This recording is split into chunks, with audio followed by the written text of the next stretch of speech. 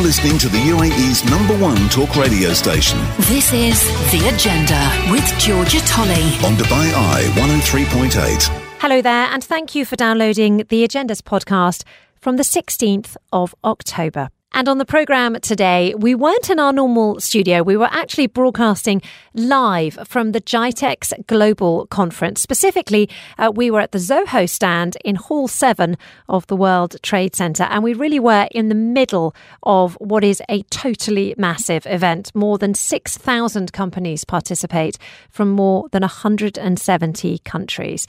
And as you can imagine, we therefore had a little bit of a tech focus on the programme. And we started off with a really intriguing story out of the United States that suggests that tech companies have now laid off more than 400,000 people globally in the last 2 years. So we looked at the impact that is having on jobs here. We spoke to Mo Ali, who is a tech recruitment expert, and he gave us all the details on the figures here. We also discussed privacy and AI with the team from Zoho, plus exactly how they've managed to achieve 37% growth in the world over the last year. And we also talked to a tech company looking to make cashless tipping seamless.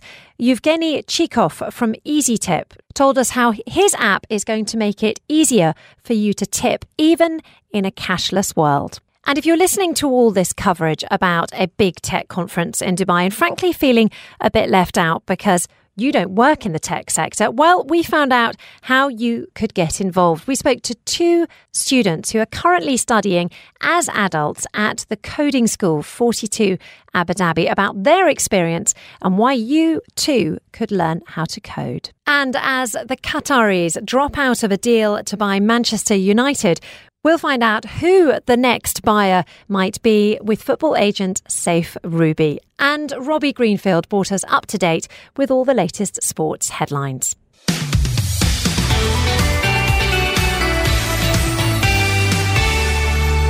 We are live, as you just heard this morning, from the Zoho stand at Gitex Global. We are happily ensconced right down here at the World Trade Center. We're in Hall 7. They got great coffee, and we are really delighted to be here. Gitex Global always feels like the centre of the universe when it's kicking off. I have to say, this year, more than ever, there are literally tens of thousands of people converging on the World Trade Center now. And I have to say that if this is anything to go by, the tech landscape here is looking pretty rosy. But I'm afraid I'm going to put a bit of shade on the industry elsewhere in the world because specifically in the United States, more than 400,000 tech workers were laid off in 2022 and 2023. Those are official figures from layoffs.fyi. They're a site that tracks job losses across the industry. And they say that amounts to the industry losing 2.5% of its jobs over the past year. So surely in a globalised world and in such a globalised sector, surely we're starting to feel the impact of that right here in the UAE. Let us find out. I'm joined on my lovely sofas right here on the Zoho stand by Mo Ali. He is the Director of Digital and Technology Recruitment. He joins me and I am delighted to say good morning to you, Mo. Thank you for fighting your way into Hall 7. Good morning. Thank you for having me. You've no idea the efforts that Mo had to go to manage to get past the security guards, but he nailed it. Huge thanks to Milani and Caitlin for managing to get him in. Tell me, Mo, I want to know what the market is like here, because those sound pretty depressing numbers from out of America. What's the deal here? Yeah, look, I think in the US, things have taken a little bit of a downsize, but it really comes down to over there, people grew quite fat. They grew quite quickly because there was a lot of investment, whereas here in the UAE or MENA as a whole, people have been growing more steadily, people have been growing more sort of cautiously, especially since COVID, and that's taught us a lot in terms of being able to work more productively. It's highlighted the fact that people don't need to be in an office, they don't need to be, working in an office to be productive. So, that's also helped, but at the same time, the market here is growing quite quickly. So 2022 compared to 2021, it grew like 7.9%. And then, just digital and tech And then since the year before that, it grew 7.5. So over the last 2 years, it's grown quite a bit. Whereas, yes, globally, it has taken a little bit of a sort of a slowdown. People have been losing their jobs. But it's a good thing for us because we're now able to attract some of the best talent in the world. Okay, so what we've got in the United States and indeed around the rest of the world, we've got a bit of a slowdown. Yes. And so companies just aren't growing as fast. Yeah, they're not, no.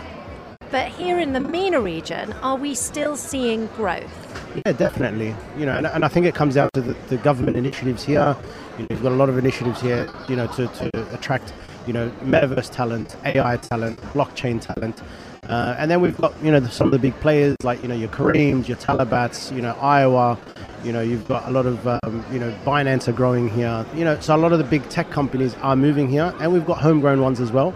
Then as well, Saudi is growing, and it will be a force, to be reckoned with in the next couple of years. We've got a lot of people moving from here that have been here 5-10 years. People like your Neoms, your Autonomous, PIF initiatives, even some of the big startups around the region are not always based in the UAE, right? So we've got startups in Egypt, in Saudi, and at the same time, a lot of the companies here are building tech teams in Jordan, in Egypt, because it is a little bit cheaper to have staff in those sort of markets. So again, we are able to attract talent here in the region, but also around the region, we've got homegrown talent that are supporting the growth here in the UAE and Saudi. So are we really not seeing any knock-on effects at all? Because didn't companies in the UAE and the MENA region get quite sort of fat, as in the amount of staff they had during COVID as well? We did, and I think there was a lot of growth because of a lot of investment, but the ones that grew too quickly, they did have to let a lot of people go. But again, I don't want to name names, but in terms of some startups, and I work with some of them, and before they were about to happen, heads of digital, heads of technology would reach out and, let us know we're about to let go of X amount of people. If they do reach out to you as a recruiter, can you help them, find another job and another opportunity? But yeah, it did happen, but I wouldn't say it happened as much as it did globally. What impact is this sort of glut of tech workers that are now available because of these losses in the States? What impact is that having on salary packages here in the Middle East? Yeah, so I think I saw all my candidates, especially ones that are looking to move here, gone are the days of, the sort of gold paved roads of life in Dubai. When I first moved here 8 or 9 years ago, companies were throwing money and salaries and packages and benefits for people to move here. Whereas after COVID, because of the cost of living crisis around the world, just the quality of life even, Dubai is now seen as this place where you can live happy, you can live, as comfortable as you want. It's a work hard, play hard type, sort of environment. So companies now don't need to be throwing, the kitchen sink at you to move to Dubai anymore. They're being a little bit more cautious. Schools and schooling allowance and housing allowance and stuff are only being given at sort of senior level sort of positions and only certain companies. Whereas previous to COVID and previous to this influx of talent wanting to move here on their own, we had companies that were throwing, 3-4 kids schooling, and housing allowance and things like that. So they're all gone. Have you now genuinely, because people say this all the time about the UAE, have you now genuinely got people contacting you saying they want to move here? Yes, it's ridiculous because over the last, say, 18 months, I probably get about 30 or 40 candidates calling from, UK, Spain, Italy, France. They're the main European sort of markets that people are wanting to move here. And it just comes down to quality of life, cost of living, inflation. And a lot of them since COVID have been coming here quite regularly for holidays, and they've realized, wow, like they could live here, they could work here. Plus, a lot of these, there's new visa sort of statuses, right? So there's a lot more freelancer visas, whereas previously you had to be employed to really work here or set up your own business. And that was a costly sort of exercise. Whereas now you've got visas for people that are wanting to come here and work as a freelancer. You've got digital nomad visas where people are able to work here for companies back home. So, yeah. So that's an interesting point there, that you've got people who are working internationally but basing themselves here. Can I ask you what jobs are most in demand? Because, one of the big themes here at Gitex Global is artificial intelligence. Yes. But what is the job title when it comes to artificial intelligence? It's such a sort of textured industry in itself. Yeah. Look, so, what jobs are most in demand? So I think traditionally over the last 3 or 4 years, it's always been software engineers, so developers. You've got product managers now, because every tech company that's building a product needs product managers, product designers. You've got data engineers and data scientists and data analysts. But within the AI space and blockchain and sort of metaverse space, you will have a lot more machine learning specialists, a lot more data engineers, data scientists, data analysts, because it's all sort of data driven, right? So collecting information, figuring out what to do with it, and then sort of working from there. So that's going to be the big driving point. I've got 30 seconds left with you.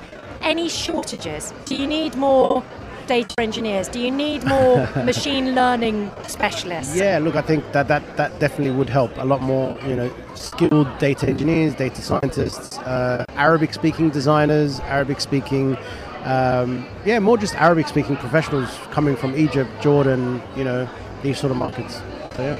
Really interesting stuff, Mo. Absolute pleasure to have you join me here at Gitex. Thank you for fighting your way into Hall 7. Kudos to the security guards who know their job. We are live here from the Zoho stand at Gitex Global. It's been a great pleasure there talking to Mo Ali. He is the Director of Digital and Technology Recruitment. No doubt he'll be joining us on the agenda many times in the future as well.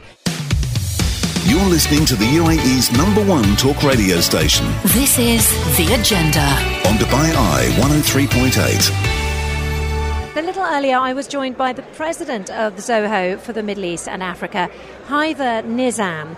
And as Zoho is seeing exponential growth at the moment, particularly in the Middle East and Africa, I asked him first how it is that they're managing to grow their customer base so quickly. In Middle East and Africa is the fastest growing market for us globally. We have 50% growth in UAE alone. And last 5 years after starting our operations, local operations here, we saw 10x revenue growth in last 5 years. Okay, so tell me what you're doing to get that level of growth. You're a software company, but you're a tech company more widely. What products are you bringing to the market? What we are doing here is we are building up a very strategic partnership with government bodies. Like, for example, we have a partnership with Dubai Economy and Tourism, DET, where any business setting up a business in Dubai will get a trade license. So as part of the trade license, they get access to Zoho. And we are the only vendor featured in a trade license. And Dubai Economy and Tourism is pushing us. And out of this strategic partnership, we got 5,000 new businesses started using Zoho as our customers. So the reality is, as Dubai grows, and my goodness, we know how Dubai is growing at the moment, you guys grow in partnership. Absolutely. That's an amazing deal. How did you get that deal? That's extraordinary without wanting to get into negotiations. I think the Dubai government is very smart. They know which vendor to choose for what purpose.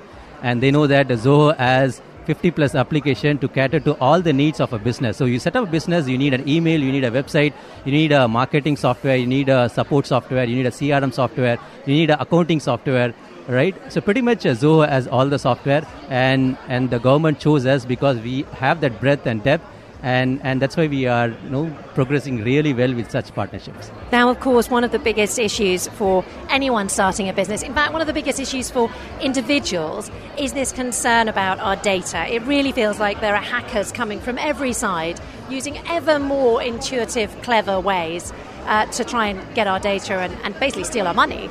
How are you managing to beat them away? How do you manage to keep the privacy intact? We do on two fronts. We do very stringent measures. One is having a very in-house, strong security team. White hacking team, black hat teams, and all the security measures are in place. Second thing is, in terms of culturally, we are privacy first company. When we wrote our first privacy document in 2006, we said we're not going to sell customer data. And we're not going to put ads. We have 100 million registered users using Zoho. When putting a small ad in our products can yield us hundreds of millions of dollars, but we are not in that business. And we don't push our data to any third-party applications or third-party software. So we have removed ad trackers and stuff like that in our website. It goes very deep. But fundamentally, culturally, we are privacy-focused company, and we have all the standard compliance in place in order to make sure we are fully privacy compliant. So obviously artificial intelligence, I mean, it's become a bit, I've almost got slightly bored of it now in many ways because it's such a mantra. You know, every single conversation of every single type has to involve us talking about artificial intelligence in some way. But to be honest, it's a little bit like when the internet was first invented. So we have to, because it's just going to be such a life-changing technology over the next decade. How are you planning to embed AI into your software? I think AI is indispensable. That's a way forward. And in our software, for example, we have a customer support software. And when an agent is getting a ticket, automatically, it will stamp it as, the AI will stamp it as the sentiment of that ticket, whether the customer is, happy or really irate customer kind of thing, so the manager can take action. And, customers can contact in multi-channel. Let's say they contact the support through WhatsApp.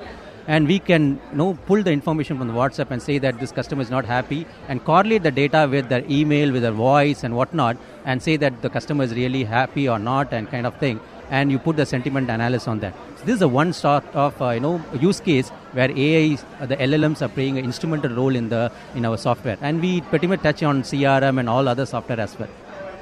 That's interesting. So you're using it to improve your customer service primarily. Absolutely. And then will there be a time when, for example, you'll have it helping people write emails and things like that, making suggestions for entire paragraphs? Indeed. So we have a software online word processor called Zoho Writer. We have an Zoho Mail, which is our email system. So when you compose an email, you say that, okay, I want to compose a mail to my boss regarding my leave, and it can put all the details in place, right? And similarly, you want to put out a social campaign, and it can come out with the right content for your social campaign based on the context you provide to the software. We have a social software called Zoho Social. So we have tons of use cases being solved using the AI in our 50 plus applications. You do get a sense at the moment that all the sort of competing software companies are trying to show off at how they are introducing these language models, large language models into their systems. You get one guy saying, Google, talks about Bard. People are bringing in OpenAI's ChatGPT. Here in the UAE, we've got Falcon that's available, and another one that's in the sort of development phase at least. How are you making your offering stand out? And I want to sort of ask you a slightly personal question in some ways. As a president of a software company, is it slightly exhausting at the moment, this rush to AI, this rush to bring in this new technology? I think, every technology has this rush, whenever new technology comes in. It's very important we put AI, privacy should be before the AI. So it should be a privacy-focused AI. Whenever you say a LLM, it's like you're exposing all your customer data to the LLM. So you are breaching the privacy. So as a privacy-focused company, we make sure privacy is first and then comes the AI, right? So a lot of vendors don't focus on that aspect. And we, as a privacy-focused company, we make sure we have a vertical-focused AI model in place. And also we are working on our own LLM for the business context, for certain verticals. So we are building our own, being a technology company, we are building our own LLM as well. So that's how we stand out from the crowd. So that's what software companies that you can trust are going to have to do. They're going to have to create internal LLMs, because otherwise, essentially every time you ask ChatGPT a question, even without realizing, you're giving away something about your company, right? Exactly. That's the whole point, And we need to have the tech know-how inside the company so that you have the security layers and privacy layers on top of the AI and provide a best seamless experience to the customers without compromising their personal data. Hi there, Nizam there, the president of Zoho Middle East and Africa. Fantastic to have him join us on the programme. And we're very grateful to him for hosting us here at the Zoho stand in Hall 7 at the Dubai World Trade Centre. And I have to say, there's something of a buzz of excitement here, not least because His Highness Sheikh Mohammed bin Rashid Al Maktoum just walked past the Zoho booth.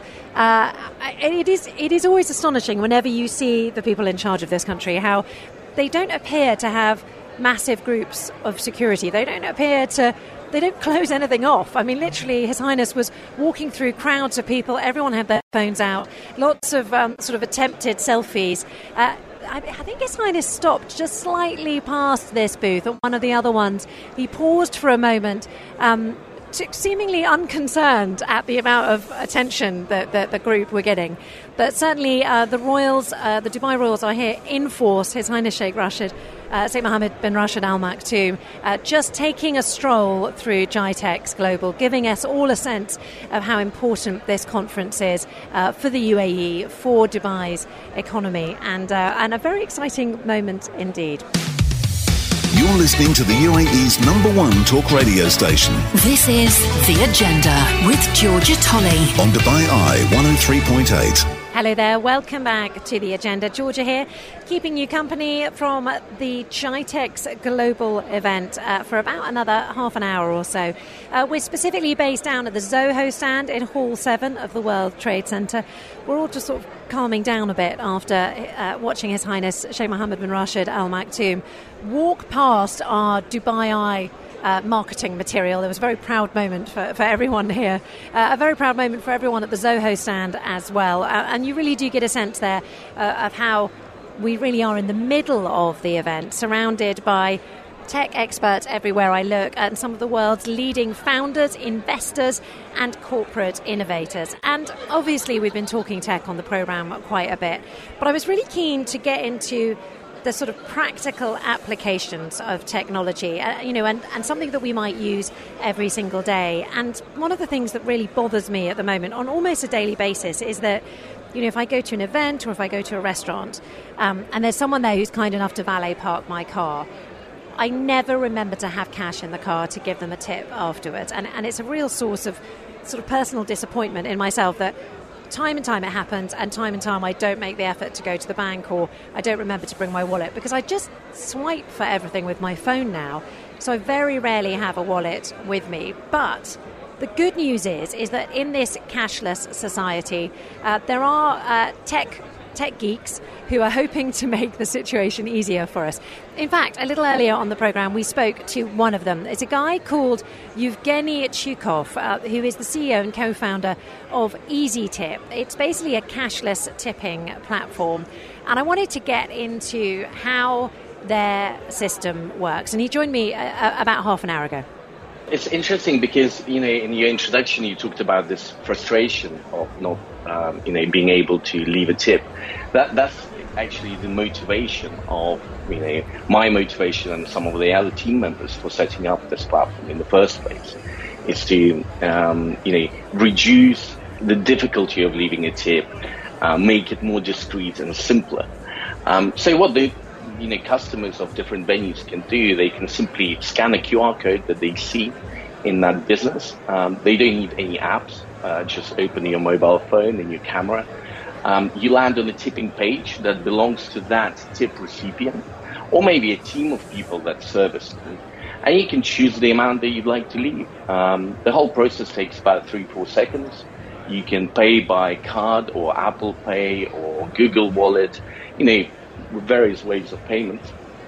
And the benefits are very simple. So tips go directly to the tip recipient, and they go to them very fast. So they get more transparency on their income, they get their money faster, and they're able to do all sorts of things with them, save, spend, so on and so forth. So we enable them with these financial, basically, elements. How do workers sign up to the system? Have you been finding that individuals have been doing it, or that companies have been doing it on behalf of their staff? It's more the companies. I think the platform, EasyTip, allows businesses to reduce the level of admin surrounding tipping, reduce some of the costs associated with managing all these tips. And so we find that it's the businesses that approach us in the first place. That's the first point. The second point, I think, is that for businesses, this is becoming a motivational factor.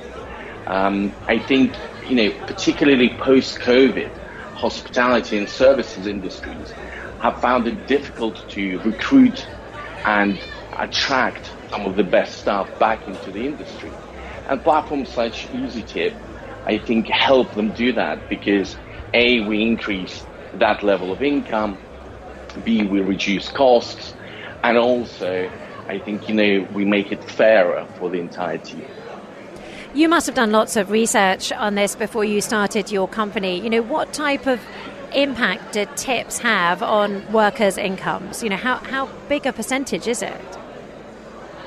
Well, actually, I think you were right that a lot of the hospitality and service workers they're on very modest basic salaries, and so tips actually amount to a very large part of their income on a monthly basis.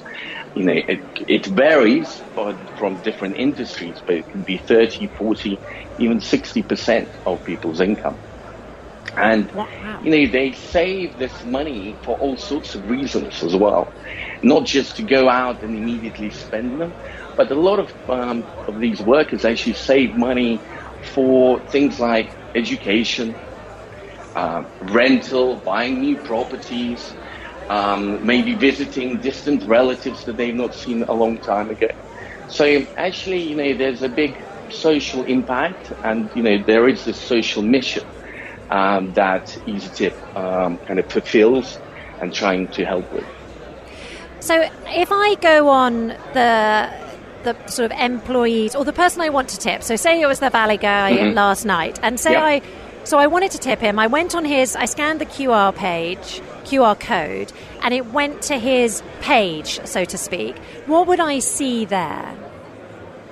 Well, you would see that person's name. You would see the place where he works.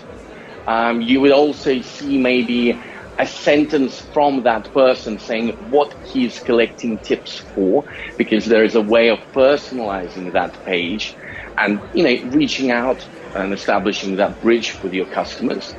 And then, you'll see several values that you may want to leave as a tip, basically. But the page it can be personalized in that way. That's really interesting because I think that's really important, that bridge between the people who maybe you don't who serve you, but you don't necessarily get to know. For example, I could be very grateful to the person who's waited at my table, but if I'm having a business meeting, I don't have the time to get to know that person, whereas your page would give me the ability to sort of personalize my appreciation after the occasion. Yeah, absolutely. And I think, it goes back to the point of transparency. Not only do we make tips more transparent for the service or hospitality worker, but I think tipping as a process for the customer, it also becomes more transparent, because I, for one, have always had, frustration with respect to where does my tip go? Yes. Does it actually go to this person, or does it go to someone else? When will they receive them, and so on and so forth? So I think, by using EasyTip, the customer who leaves a tip has this kind of guarantee that, I know where my tip goes. And how do the workers get the money out? Because, you really touch on a really pinpoint on the issue there. If I give 10 or 15% at a restaurant, I have to admit, I just don't really believe that guy who really put in the effort to serve our really amazing meal, I don't really believe that he gets that money directly. And I think I would be more likely to tip if I knew that guy got it. Well, I think, different businesses distribute tips differently, number one. So I think, in a restaurant setting, for instance, your experience that you just had after your dinner, the responsibility for that is, probably shared in many ways. So it's on the front of house, i.e. the waiter, maybe the barman was also kind of included in that, the kitchen staff who were cooking the meal. So in restaurants, quite often tips are shared and distributed amongst the entire team. In other businesses, they're more individual. But the platform allows both setups, both scenarios. And I think, if you were in the restaurant, you would scan a QR code and you would see that you're tipping the entire team, basically. Okay. So I've got about 30 seconds left with you. Easy tipping, are you getting lots of people downloading it and lots of people adopting the system? Because I need it like yesterday. Yeah, no, absolutely. We're seeing incredible traction. We were launched a couple of years ago in the UK, but last year we launched in the UAE. UAE is a tremendous market for us. We're seeing massive growth opportunity here. And I think one other aspect to just quickly mention is that, what's unique about EasyTip is our distribution element, that we can actually distribute directly to each waiter and each stylist. And for that reason, we're now having many conversations with other platforms that can maybe collect tips, but can't actually distribute them quickly and fairly, right? So once you've got it, you can then go and spend it straight away. Absolutely, right. Or save it, because a lot of them, as I said, do want to save and have that, more responsible approach to their income. And I think EasyTip allows that. Evgeny Chukov there, the CEO and co-founder of the cashless tipping platform EasyTip. You're listening to the UAE's #1 talk radio station. This is The Agenda On Dubai Eye 103.8. Hello there, welcome back to the programme. Georgia Tolley here, keeping you company all the way through until 1 o'clock. And if you've just tuned in, you will notice something slightly different. We are not in our studio. In fact, we are live from what feels like the centre of the universe right now. We are live from Gitex Global, specifically the Zoho stand here in Hall 7 of the World Trade Center. Now, for those of you who don't know, if you've recently moved to the UAE, you might not know about Gitex Global. It really is... Well, it's the biggest tech event in the world. It lasts about a week. It takes place at World Trade Center. You get 6,000 companies gathering in all one place. It's something of a behemoth. It causes a certain amount of traffic chaos around the top of town every single year.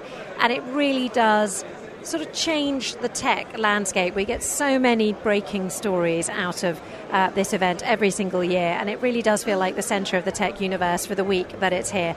And it adds a huge amount to Dubai's economy. So it really is great to be live from Gitex Global today, and we're very grateful to the team at Zoho for basically putting us up and serving us great coffee. We've been discussing the sort of practical elements of tech on the programme today, specifically functional uses, I suppose. And one of the biggest ways in which I would like my functionality improved is I find it very hard to tip because I never have cash anymore. We have a completely cashless society, more or less, now. And as a consequence, I am not tipping enough. It's a source of great guilt for me. A few minutes ago, we chatted to the team from EasyTip, who are trying to sort of introduce a cashless tipping platform in various different F&B sites around the country and around the MENA region.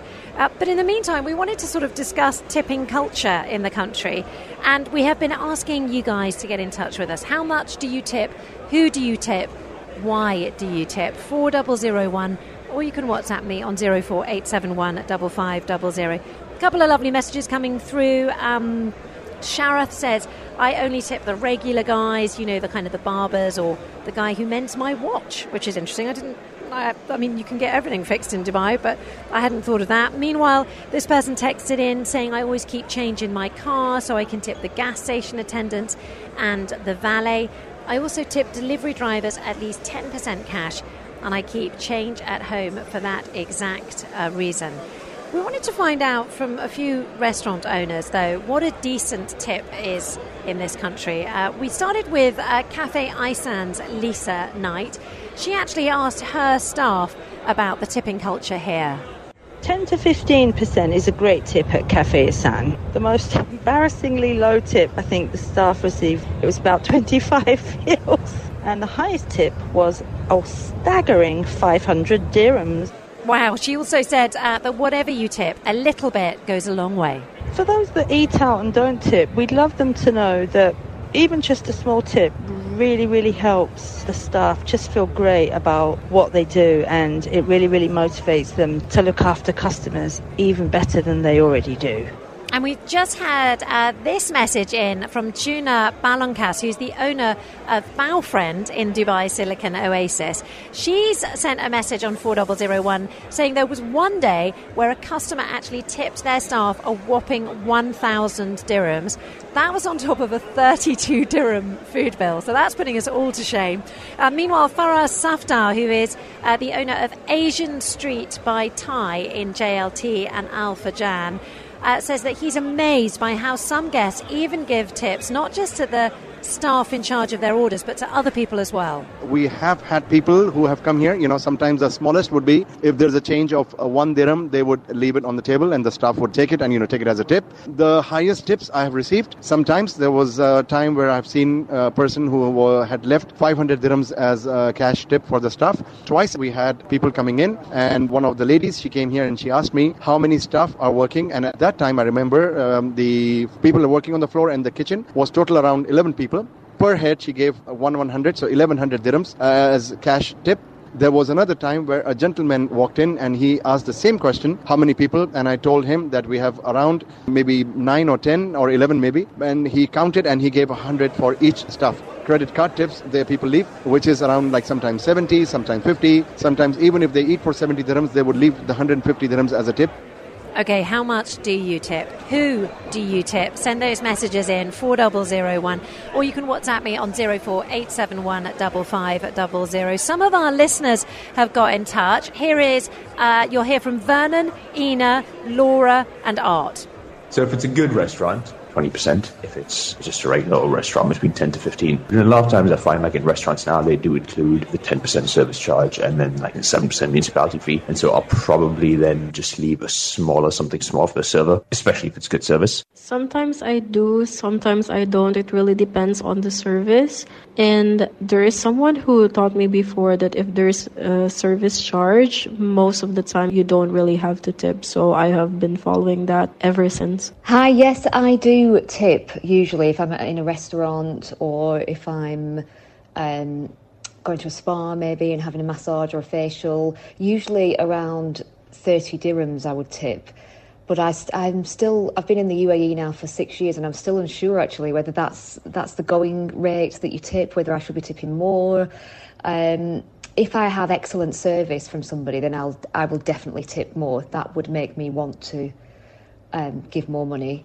But yeah, that's what I would usually do with tips. I always give tips to the delivery man from the cafeteria. Either they deliver to my office or they deliver at home. I always see to it that even if I pay by ATM card, I have some dirhams for them. I just tell them that for your chai.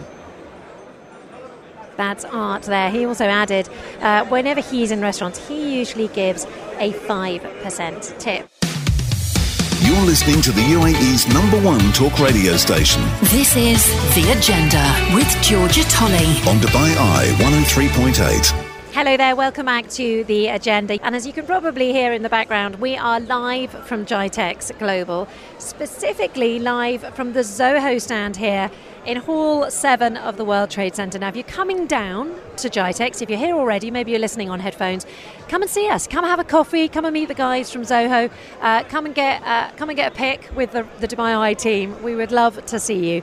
We really are in the middle of the event here.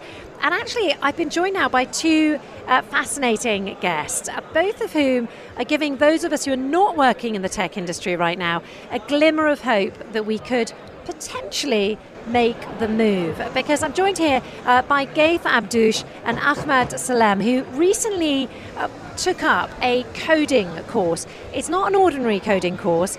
It is introduced by 42 Abu Dhabi. Now, if you haven't heard of 42 Abu Dhabi before, it's a really innovative coding school. It is a school of excellence, and it is very tricky to get onto the curriculum. It's very tricky to gain access to the course. But they go about it all in a really interesting way. And so that's one of the reasons why I'm delighted to have Gaith and Ahmed join us here on our sofas in the Zoho stand. Hi guys, good to see you. How are you? Now, it's very noisy, so I'm going to get you to hold the microphones really close to your mouths because otherwise we're going to get all the ambient noise. Okay, so tell me guys, you are in the middle of the 42 Abu Dhabi course at the moment. Ahmed, tell me why you decided to take up the course, what you were doing, because you're a grown man, so you're not like a brand new sort of 18-year-old student. What led you to do the course? Pharmacist with 9 years experience in multinational companies across 3 countries. While working at pharma companies, I had a lot of experience, like personally and business-wise. I always woke up with this feeling that there is something more I can do. Like there is more value I can add to my life and other people's life. After like deliberate long search, I found I need to do like technology startup. So I need to learn to code. So I started learning coding, self-learning for 2 years beside my 9-to-5 job. Then I found 42 Abu Dhabi, pure coincidence. I applied to the piscine. It was really tough. Then fortunately I was accepted as student. During this period, I decided to move to be a full-time student at 42 Abu Dhabi. Actually, the self-learning is amazing, but there is always a gap. There is something missing. You learn like amazing theory, but when you need to do a real project that help people, there is something missing. Like I found filling this gap in 42 Abu Dhabi. Like it's not only teach you how to code, teach you how to execute real world projects. Yeah, that's really interesting. So you were trying on your own for 2 years, and then you realised that actually you probably needed a bit more structure, potentially. Exactly. Gaith, what was your story? You are another grown man. You're not an 18-year-old student. What led you to go back to study effectively? Yeah, actually, my story it's kind of seems to Ahmed, like it's like relative to Ahmed. So I started from I am full-time student now in 42 Abu Dhabi. But what my friends don't know that I am an agriculture engineer, and I worked in agriculture also same like 9 years ago. But every day of those 9 years, I woke up and it's not my dream. I want to change it. It's not my career, you know. So one day, 4 years ago, I woke up. This is enough. I started learning coding by myself. Then I was so lucky to be introduced to 42 Abu Dhabi. You know, like Ahmed said, 42 Abu Dhabi, it's like self-learning, self-taught, and we are peer-to-peer learning. There is a nice saying I want to say, it's hard work always beat talent. That's what we are doing literally in 42 Abu Dhabi. Okay, so you guys are actually encouraging many people who are listening now, and I think many people, the feeling that many people get at Gitex Global, if you're not involved in the tech sector, I think people feel like they've missed the boat. I think you've got a sense that other industries are dying out, that it's harder and harder to make progress in any industry without a level of tech knowledge. And that is something that 42 Abu Dhabi, as a coding school, can help people with. But do you have to be a certain type of brain? Like realistically, you guys have both been working for 9 years in different sectors, disparate sectors, but clearly up to university level. Like you were both clearly very bright people. Ahmed, what would you say about making that move to becoming a coder, making that move to retrain as an adult? Okay, from my experience in 42 Abu Dhabi, like I have seen a lot of inspiring stories. So I have seen like a guy with 18 years old, no coding background, and now is like, mashallah, very amazing level. It all requires patience. I see, like I have one of my friends, he's like a master holder, AI master holder, but he needs to get more practical skills. That's why he joined 42 Abu Dhabi. I have friends of mine who work full-time job and come at the weekends. I have people who still studying in the university, people who finish university, whether tech or non-tech. We have all inspiring stories, and they are all doing very good at 42 Abu Dhabi. It's not necessarily requiring yourself to be a genius. It's just required to have patience. Like the curriculum is designed at 42 Abu Dhabi that anyone can start. But to move on, you need patience. You need to have like resilience. You need to have like this sense of collaboration. You are part of community. You need to ask for help and receive help to nourish at 42 Abu Dhabi. So it's totally doable. Well, you say that, and I'm looking at you and thinking, I was really bad at maths at school, and I wasn't great at science, and I'm not very good spatially. I was sort of more on the language, as you can tell, the more sort of language literature side of things. Gaith, do you think realistically that I'd have a chance? You do? Everybody have a chance, you know. Like, for example, in 42 Abu Dhabi, like Ahmed said, we just need persistence. Be patient, be persistent in your, like, don't quit. If you keep persistence of your project, you will reach there at the end, you know. And in the tech industry, it's not like we are replacing the other jobs. It's like we are enhancing the other jobs. Ahmed, what is the average age of people who are on the course? You know, who's the eldest, for example? Who's the median? Okay, the eldest, we have 50-something. We have a lot of people in 40s, 30s, 20s. The number of the average is 27. Oh, wow. So it really is people who've entered the world of work and then looked for a way to retrain. Exactly. Like to be accepted in 42 Abu Dhabi, you need to be above 18 years old. And that's the only obligation? That's it. So you guys, obviously, Ahmed, you were in pharmaceuticals, and Yes. Gaith, you were in Agriculture, agriculture, yeah. two very different industries. Exactly. But you're halfway through the course now. Have you already started to use your new skills, Gaith? So we started to create some MVP, some project, minimal viable projects, Okay. using AI and machine learning, what we learned from 42 Abu Dhabi. So for example, me and Ahmed, we created during a competition an MVP to help the people of determination who have like visual impairments. We created a small app that will translate the video into text. So who have like a visual impairment will listen to everything he's supposed to see. So you guys, how many months in are you? And you're already creating apps? Exactly like maybe 10 months. So you're 10 months into the course, and was this part of your coursework then? Some of it, it's part of the course. Some of it, like you are encouraged to take it. So, for example, AI and machine learning, like half of it, it's inside the course, and the rest, like we are encouraged to take it. Ahmed, what sort of guided you towards choosing this type of app? You know, the sort of it's a language app ultimately in some ways. Actually, we had a competition in 42 Abu Dhabi run by a company about the computer vision. So, like we asked ourselves, what can we do with computer vision? So it was obvious for us we need to help people with blindness to see the world. So we used a model to translate the video to like the images of the video to text, then to translate the text to be spoken to the people, the kind of person with blindness, to help him navigate. Yeah, and about the question of the curriculum, actually the curriculum 42 Abu Dhabi, it focuses on building strong base, strong foundation in programming. So it starts with something simple like putting a character on the screen, and it builds up as if you are rebuilding the whole computer. You build the like something small parts of the operating system. You building small parts of the internet. So you are empowered to learn any new technology. Like for the computer vision, this was my first time in my life to touch computer vision technology. We did this application in 24 hours. Like we almost didn't sleep during the hackathon. Yeah. I love the idea of the sort of that intensity and that idea that if you've learnt the building blocks of coding, then you can translate it. It's like a language. You can almost translate it into anything. But if you'd seen yourself 10 months ago, would you have envisioned being able to do something like this? How steep is the learning curve? Actually, before starting 42 Abu Dhabi? Yeah. No, it's totally hard. It can take months. Take months to build. Yeah, of course.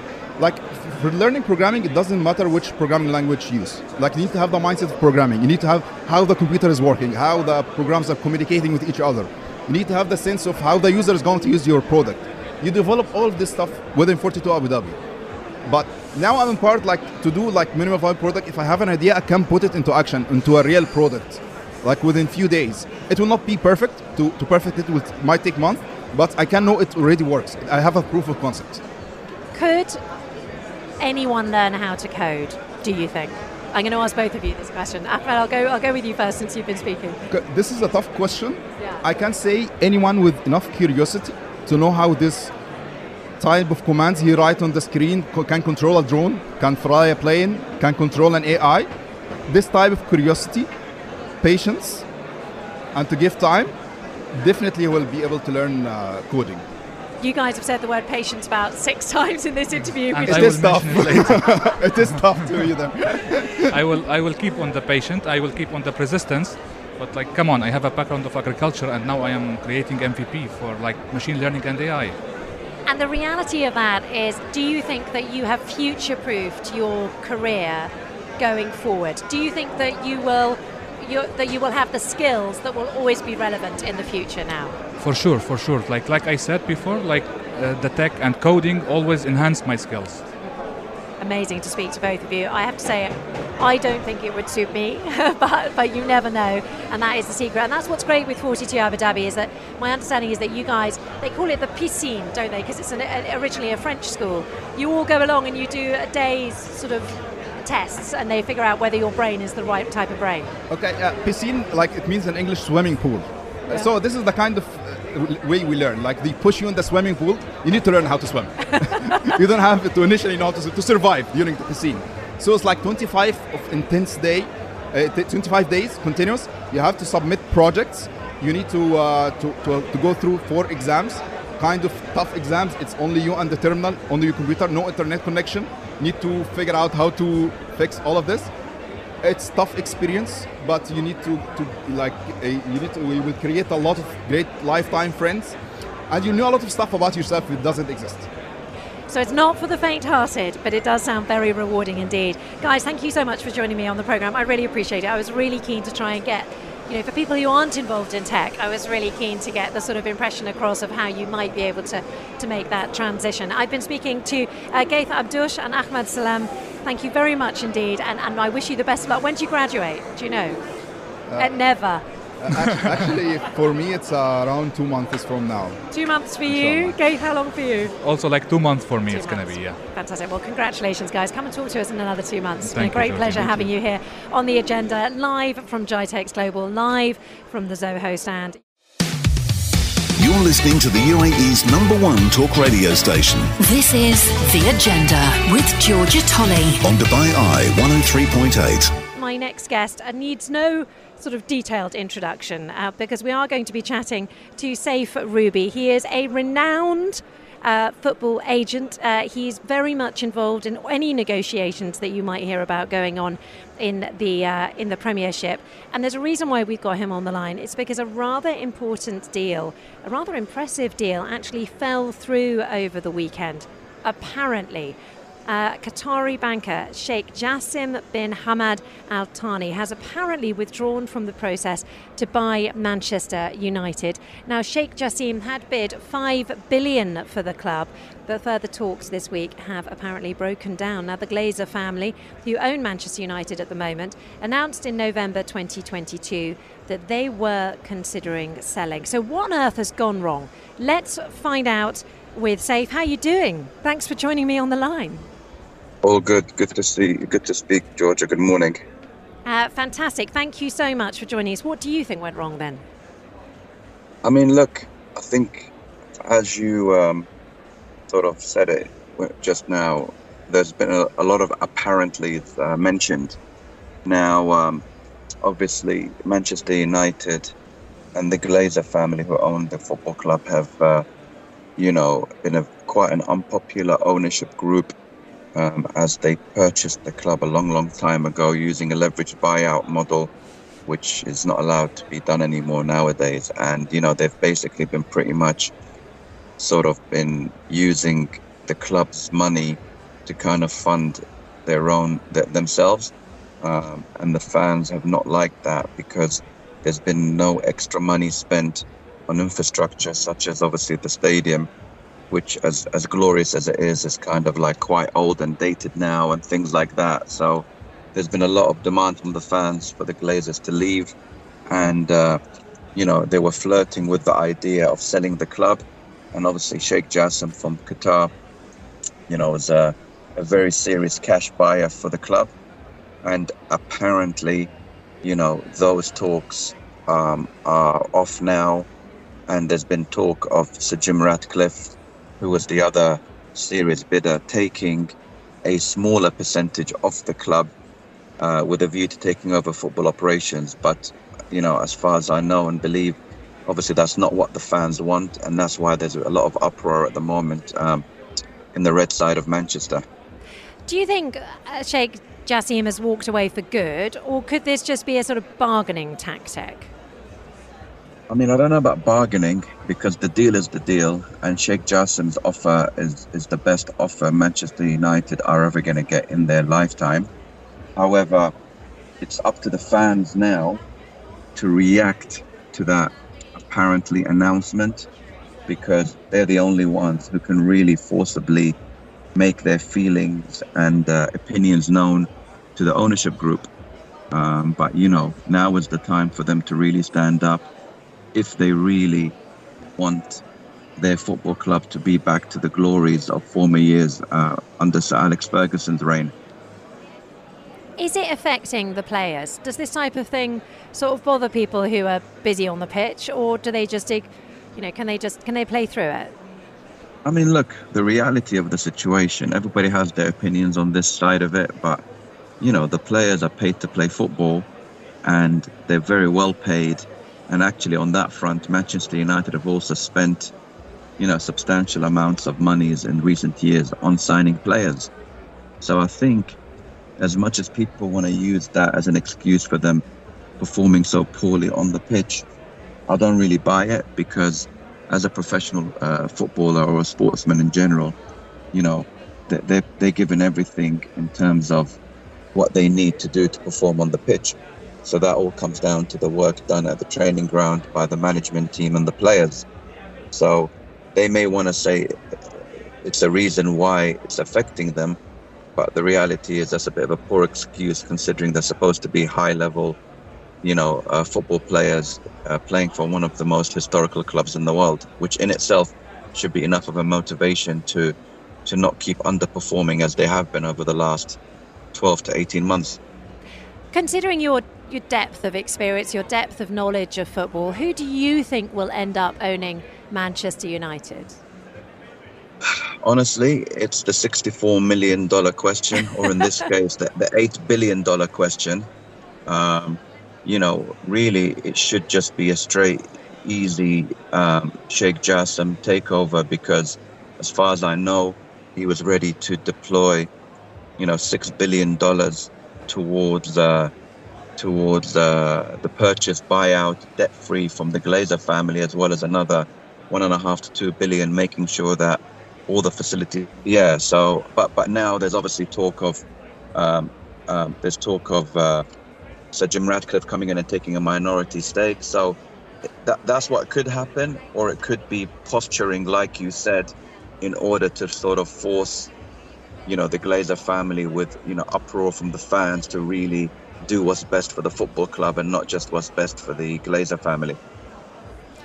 Say, fantastic to have you join us on the line. As always, thank you so much for your time this Monday morning. Saif Ruby there. Of course, Football Agent does a lot of work in the Premiership and certainly tends to have the inside track. So fantastic to get him join us here on the Agenda programme.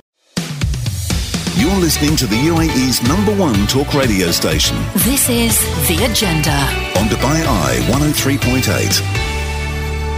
We're not just talking about tech, though. We are going to be discussing the latest sports headlines. Robbie Greenfield joins me on the line now after what must have been one of the busiest weekends of sport of the year. Robbie, how are you?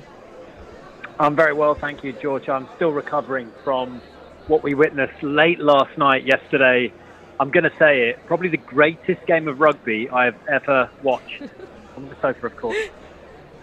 Do you know, I missed it. Needless to say, my husband and boys had something of a party in our house, and everyone was watching it. But I hear England won. Look, forget about England. We're not even England. We're not talking about England. We're here to talk about the greatest game of rugby, certainly at the quarter-final stage, maybe of all time. Following on from what was a pulsating match between Ireland and New Zealand on Saturday night. I mean, those were the two major quarter-finals. I'm English, you're English. Frankly speaking, England don't have a cat-in-hell chance in the semi-finals. I'm going to say that now, because South Africa versus France last night, it was heavyweight rugby at the very highest possible level. It was absolutely electric. It was captivating. It was back and forth. It was on a knife edge. Momentum flows one way and then the next. France came out of the gate absolutely sensationally with Antoine Dupont just pulling all the strings. Their brilliant scrum half who was back from injury. It looked like they had the belief of the nation behind them, that they had the momentum. But South Africa, Georgia, are just a tough nut to crack on the World Cup stage. They're the defending champions for a reason. They are a team full of man-mountains, and they've got the heart and the mentality to match the physicality. And they managed to beat France by a single point. It was a try from Eben Etzebeth in a tight second half after a crazy first half that finished 22-19 to France. I mean, honestly, if you get a chance to watch the highlights, I would urge you to do so. Some brilliant tries, some incredible rugby. When rugby's played like that, it really is. It doesn't have any equal on the sporting stage. And I only say that because it's very seldom that we see rugby of that kind of quality. But we were privileged enough to see it last night. And it's South Africa who break the French hearts by a single point. They get turfed out of their own home tournament. And it's South Africa who booked themselves a date with England, who, I'm going to say it now, they are going to absolutely eviscerate on this episode. Robbie, come on, a bit of patriotism, please. No, I'm all for patriotism, but I'm also a realist, and I've not seen anything that England have done this tournament that have convinced me, even in the slightest, that they have the wherewithal, the tools necessary to get a result against the Springboks. I mean, it's impossible to see it. But, you know, who knows? Sport sometimes throws up a miracle. Maybe we'll see one on the weekends. And from an English perspective, it would really require a miracle, because South Africa have been performing at just a sensational level and England have been scraping through their games. It looks like they're playing a different sport. It looks like a totally different sport, and I'm not exaggerating on that front. The other match we've got to talk about very quickly, Ireland, New Zealand. You know, we were convinced that this was maybe Ireland's year, much like France were convinced that they were destined. Ireland really felt like it was, you know, they're the number one team. They were going to break this massive curse that they've got over the quarterfinals of the World Cup. Not to be. It was a brilliant match, another fantastic match in that quarterfinal against New Zealand. But, you know, these Southern Hemisphere teams, they turn up in the knockout stages and they just deliver, and that's what they did. And New Zealand were fantastic, I thought, against Ireland in the Parc de France on Saturday night, and that will be I think a routine win for them in the semi-final against Argentina, who have also come through the weaker side of the draw. So look, I'm tipping a New Zealand-South Africa final, and wow, that's going to be an absolute treat. Those two sides are going to go hammer and tongs for the prize. But who knows? Miracles can happen sometimes. And if you're looking at shocks, I just got to quickly touch on the cricket, because England not so successful there.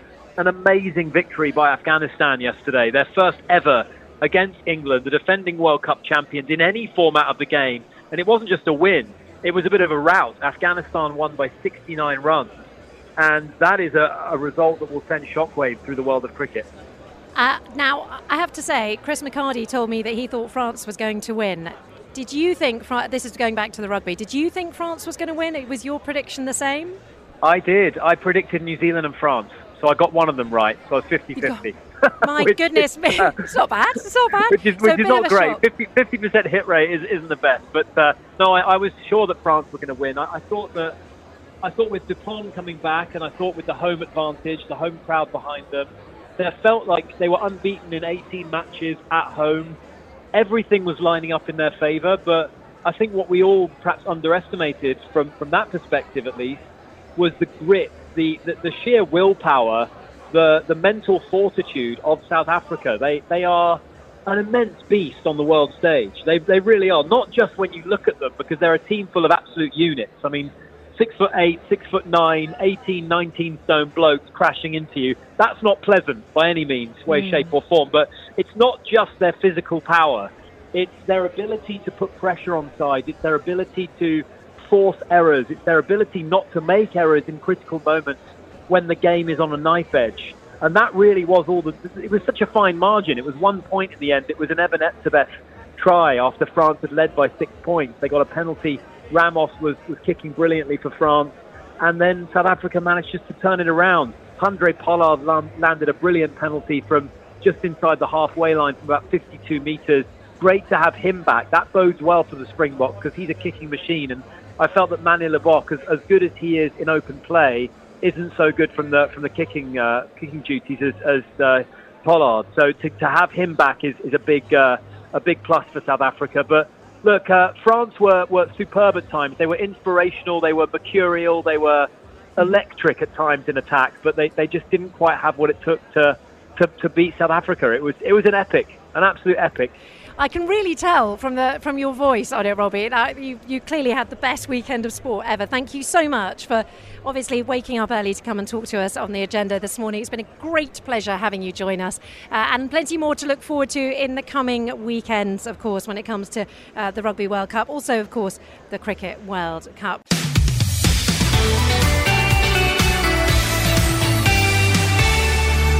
The agenda is live Monday to Friday from 10 a.m. till 1 p.m.